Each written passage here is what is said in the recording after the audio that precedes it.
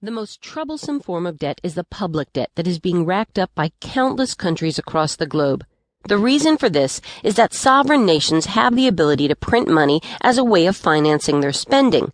These increases in the supply of money have the effect of devaluing all currency already in circulation and driving price inflation, or hyperinflation.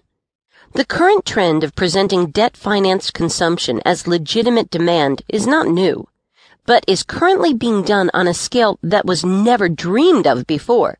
This is hurtling the nation on the fast track toward inflation that will impoverish those who are dependent on the government for subsistence.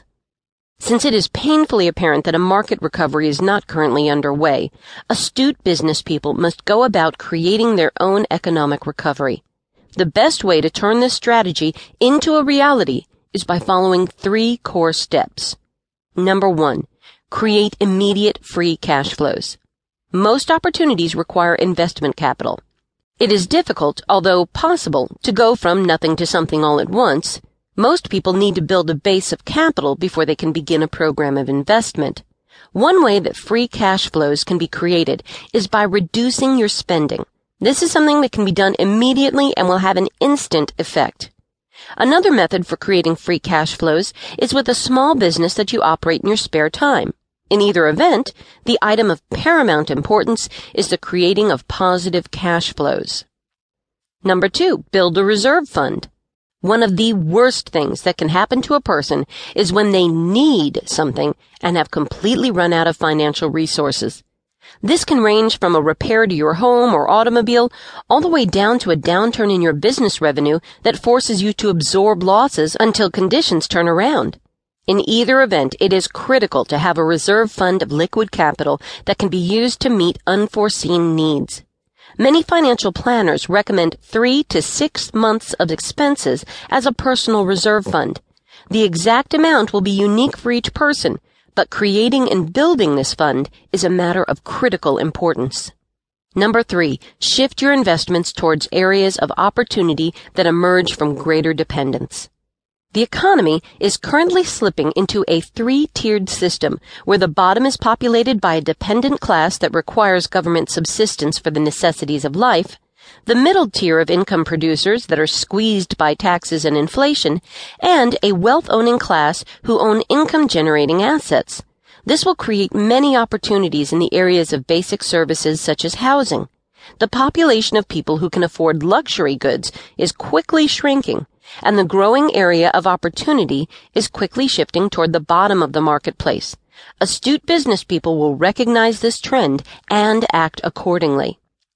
This economic prognosis is not particularly optimistic, but remains highly likely if the current economic course is not drastically changed. The good news is that most people still have the opportunity to escape this trap and elevate themselves and their family to the wealth ownership class before the transformation is complete. By successfully implementing these action principles, you will be able to create a life of wealth and prosperity for your family and many subsequent generations. Action item.